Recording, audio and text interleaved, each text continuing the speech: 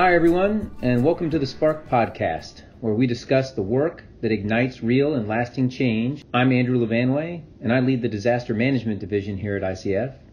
And today I'm sitting down with Marko, Bourne, who's joining our team following a distinguished career in both the public and private sector. From Hurricane Katrina to Superstorm Sandy to the storms of 2017, he's seen it all.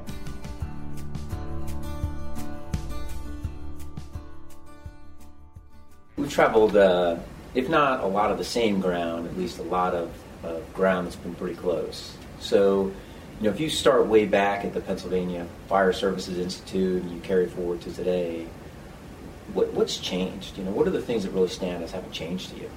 I think some of the biggest things is the awareness across the country of the risks, whether it's natural hazards or other hazards, has really increased. The focus on the first responder community, the emergency management community, but more importantly, survivors of disasters. They used to be called victims, and really it's about survivors and having them have the tools they need to recover more quickly.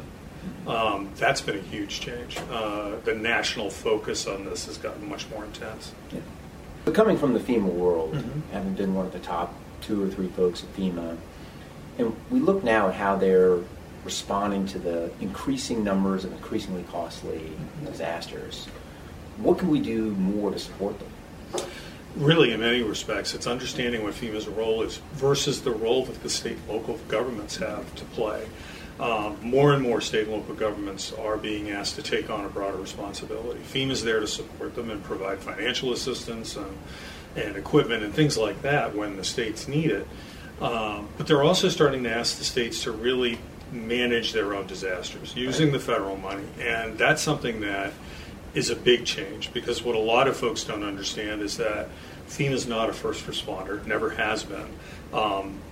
They're thought of in the media as being a first responder, but the notion really is that the state and locals are where 80 to 90% of all the work gets done.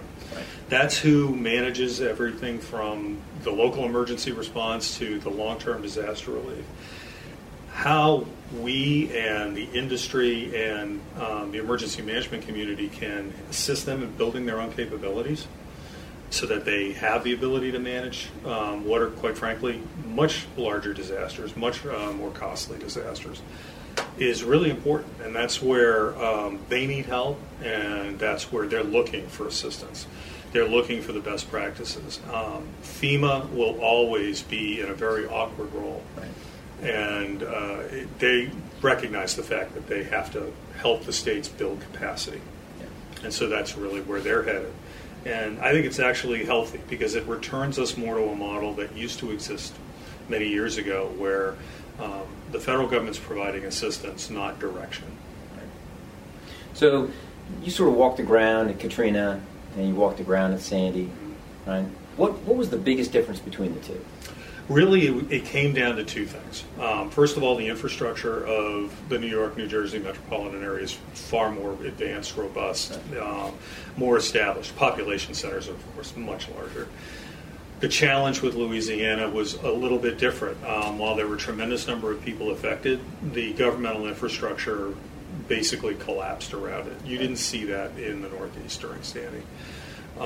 So there had to be a 2-part disaster recovery. Recover government's essential functions, and then respond to the actual event and help the people. And that's been the biggest difference between the two, because that created most of the challenges up front. What has happened in the Northeast is the recovery has been about how do we rebuild smarter. In the Gulf Coast, it's been how do we rebuild, but how do we encourage folks to return who left? Right. Because over 250,000 people left both New Orleans and the immediate parishes and have not come back. And so how do we take those lessons and apply them to Maria and Harvey? And it's really about how quickly infrastructure can get reestablished, government services can get reestablished, how quickly housing can be made available, whether it's repair of existing facilities and existing homes or whether it's alternative measures. How do you get people to some sense of normalcy in their life? Now, it's not the normal they had before, but it's the normal that they're comfortable enough staying in and building from. That's the key to it. That stops economic flight. It stops the flight of people leaving communities, and it allows those communities to be sustainable long term. If you think about the amount of time you spend in government and in the private sector, what's the thing that brings you to ICF? What is the thing that you think you can do here? Well, for years, supporting both the federal government side of this, and of course, I was in state and local government, so I have that perspective.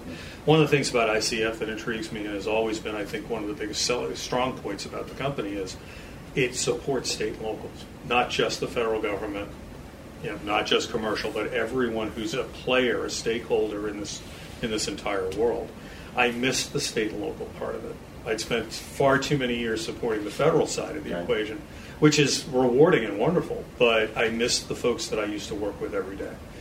I've been a firefighter and a police officer. I've been in this for about 35 years, and those are the folks I most identify with. My federal time was wonderful, but it's really a function of who's the ones actually affected and who can actually make a real positive change. It's the state and local folks. And so ICF just is that perfect avenue because you've got a long history of working with state and locals and want to continue and grow that support. And it's definitely the right place to be. And I'm glad you bring up the fire service, right? I always tell people that the most important lessons in leadership I ever learned, I learned at the fire service. Mm-hmm. So if you go back and think about those times, when you were wearing a yellow hat and rolling up hose, what are the things that you think you learned in the fire service that you bring to the job now? The quickest and most important lesson was teamwork. Fire service operates on teamwork. They're not a bunch of individuals. There is no Lone Ranger activity. You rely on the person next to you and the next person in that team because your life will depend on it, but because the actual work requires a team. That's really true of both disaster work as well. There is no single entity that can do everything. It is always about how do you get the best of everybody to work together in order to solve a problem.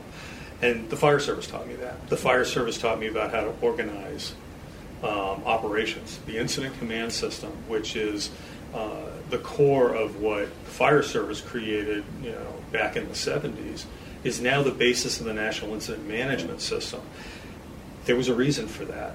It's because it's all about teamwork and multidisciplinary teamwork. And that's those two lessons, I think, actually translate really well into business as well, the same way.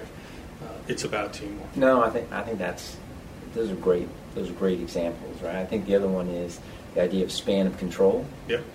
That once you get beyond 6, the reality that you're actually controlling the situation is just an illusion.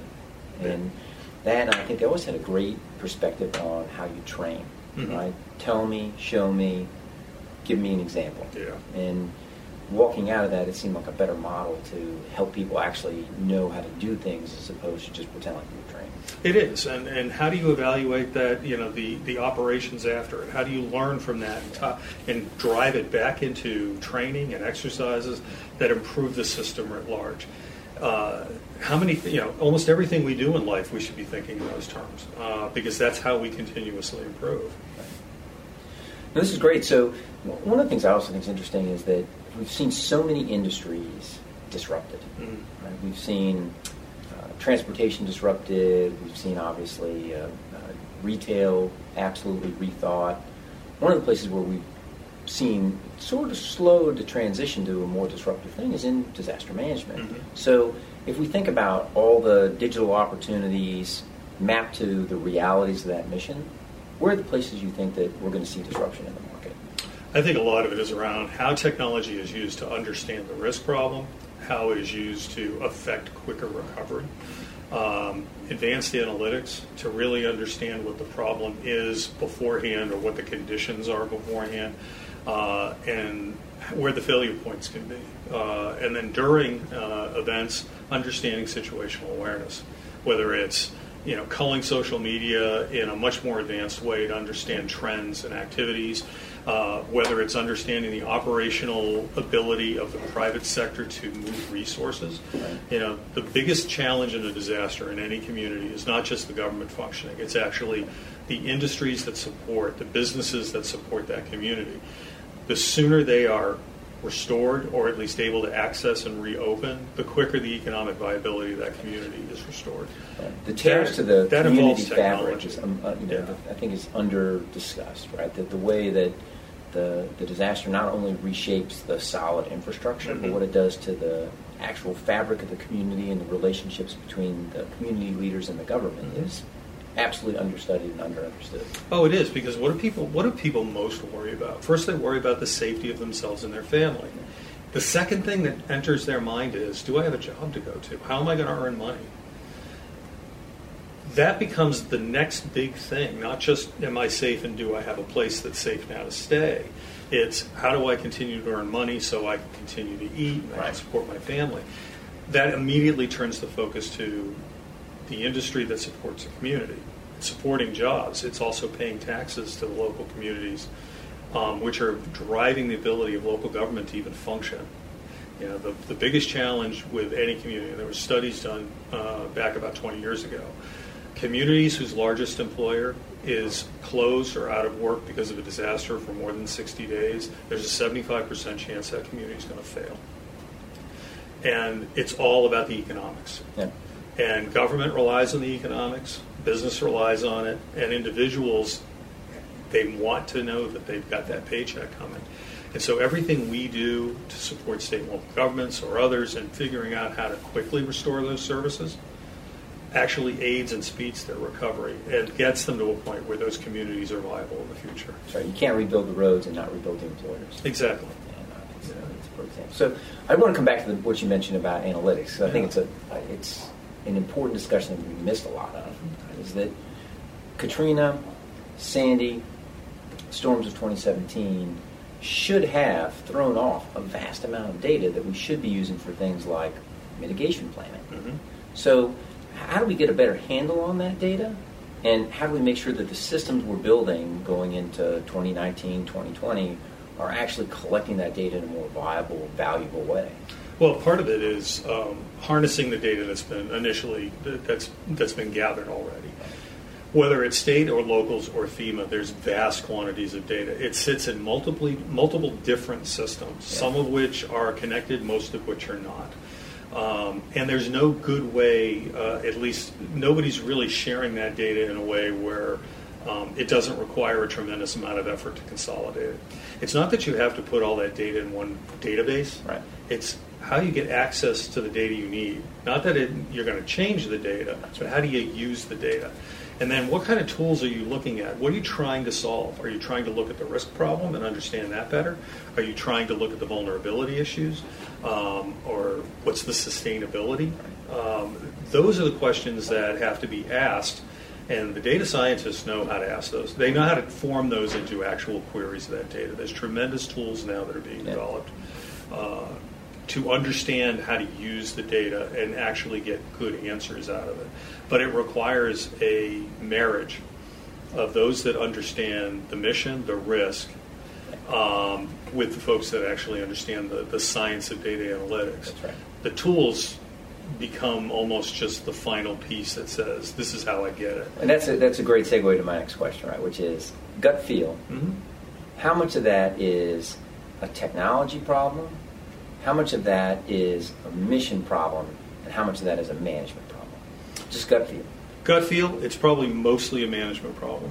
The mission is largely understood by most. The ways to go about achieving mission is where you get the divergence. Yeah. Okay, the technology will always be you'll always be able to develop and pull in technology. Yeah. Technology is constantly changing.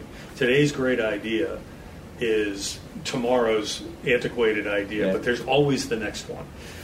The key, it seems to me, is the management and understanding of that mission and how technology can enable it and enhance it is more important than technology for technology's sake. So now you have the chance to provide the guidance to the manager, and they have the desire to be more data literate. They have the desire to actually break down those walls and query correctly from the systems. You get 3 pieces of advice. The first one is don't think of the data as your own, that you own that data. Husbanding data like that and fearing the democratization of it, I'll just use that term, is the biggest mistake they make. The second is learn to share your data in exchange for others. Build that network of understanding where those data points are, where all that information is. And the third thing is be open to ideas on how to analyze it. Don't just think in terms of discrete program needs. Think in terms of how you can extrapolate that across broader problems. That's right, because it seems like it's not the individual data sets that are adding the greatest amount of value, it's the mashup of the various different kinds of data where we're really starting to pay off. It is. There's great examples of this. There is a tremendous amount of data that sits in what's called the National Fire Data Incident Reporting System. Yeah. That literally tracks almost every single time a fire department rolls a truck to an event. It doesn't matter whether it's a car crash or emergency. That data is completely siloed off and never used to understand community risk, because those fire department vehicles are also running with police vehicles. They're running to events that are both natural hazard as well as man-made. That is part of your risk equation when you look at a community risk model. It's not used now for that. Yeah. It's used purely for the silo that it was designed for. Absolutely a great point, right? I mean, one of the things they were looking at when they were studying opioids and the spread of opioids was that they were looking at overdose data in California. And there was no single code for heroin overdose. No. And so they vastly underreported what had been happening over the last 10 years. And when they had gone through and actually mapped the correct codes to what had happened, they realized not that there was a possible epidemic, but the epidemic started 10 years ago, and by then was out of control. Absolutely. And that we're going to see that same kind of enlightenment, so to speak, if we start taking that fire data, the police data, the emergency management stuff that's being done through hazard mitigation data gathering, or just the disaster response data. I don't need to know who the individuals are. I need to know how many of them and where and what was the conditions that they were in. That helps to broaden that understanding of the risk in a broader community. And stop looking at it necessarily from purely state perspective, but start looking at it from a micro-regional perspective, because that's where the events have the most impact. And then washing that against something like CDC's social determinants of health, right? To understand, hey, in communities that we're going to rebuild, what are the socioeconomic factors that might be hampering that redevelopment versus what might be a community that otherwise is reasonable functioning that just needs funding. In a lot of cases, there's an old adage that basically says the ability for a community to recover is predetermined by their condition prior to the disaster. Yeah. And the more we understand that, the more programs can get tailored to actually address the community's problems in recovery, as opposed to just what happened to them. Yeah. Because their existing precondition determines how well they're going to do. Yeah. Because if their infrastructure is broken to begin with, they're going to have a hard time doing it anyway. One of the interesting findings of the GAO report is for the Community Development Block Grant Disaster Recovery. Mm-hmm. There had been 120 disasters they'd responded to with 61 independent declarations. Mm-hmm. Each one had its own set of rules. Mm-hmm. So if you're a state and local government official, how do you navigate that level of complexity? That's part of the problem. That complexity doesn't need to exist, but unfortunately does. Right. And that's really understanding that you need to have folks, whether it's on your staff or whether you bring folks in to assist, that understand the various complexities of these programs and how they change on any given year.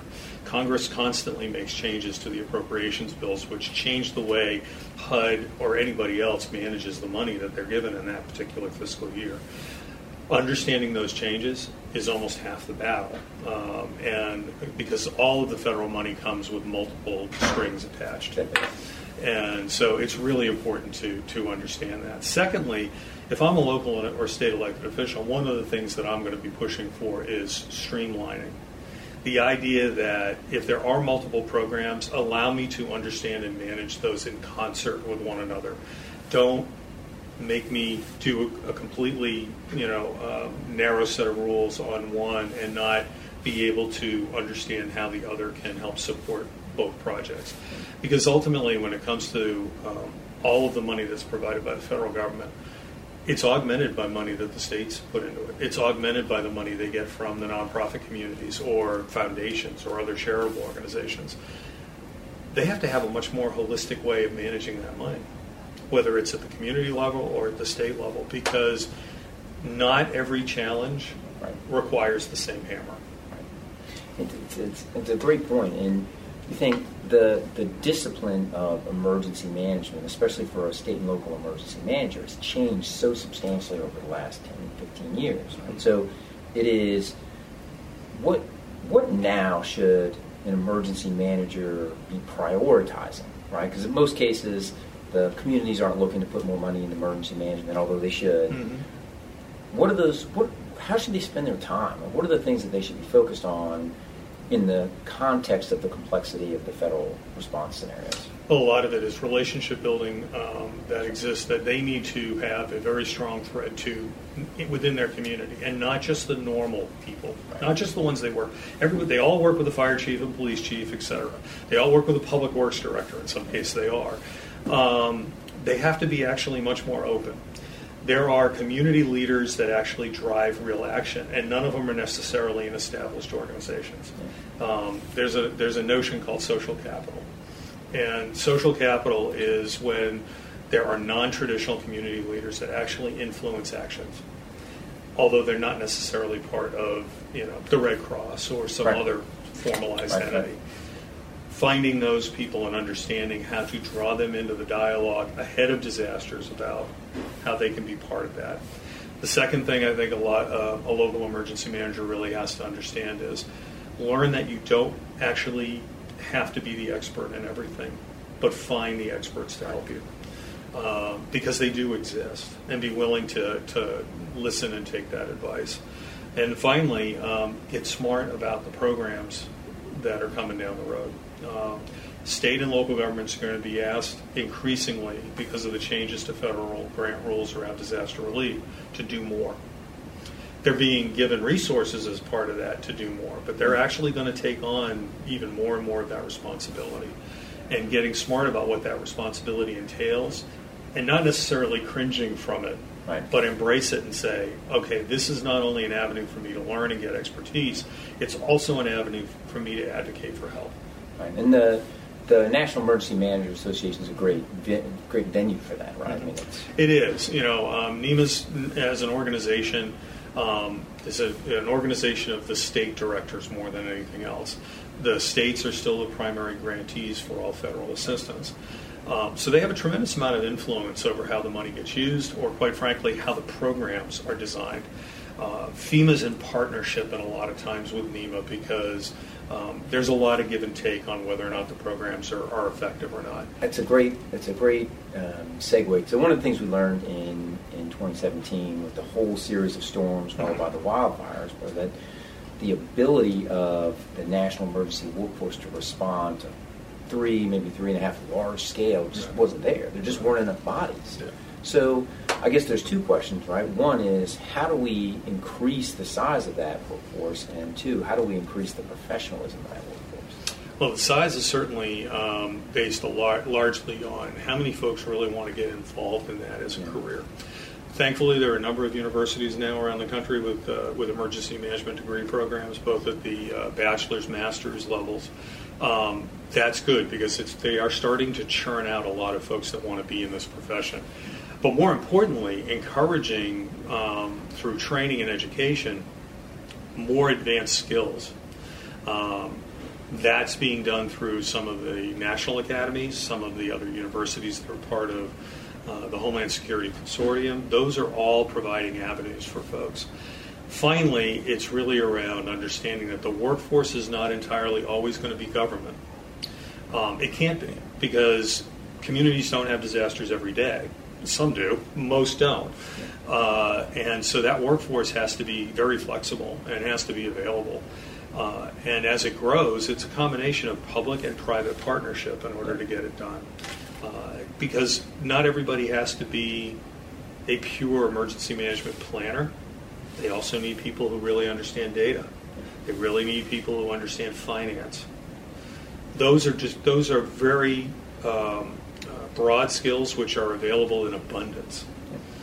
But they don't necessarily gravitate toward emergency management because they've never actually been welcomed in. Now they are being welcomed in, and that's going to change that workforce significantly. Yeah. Well, this has been sort of a very broad-ranging conversation, but if we think about that as the context, where do we think ICF is going to provide the greatest amount of value, both to our state and local partners as well as to our federal partners?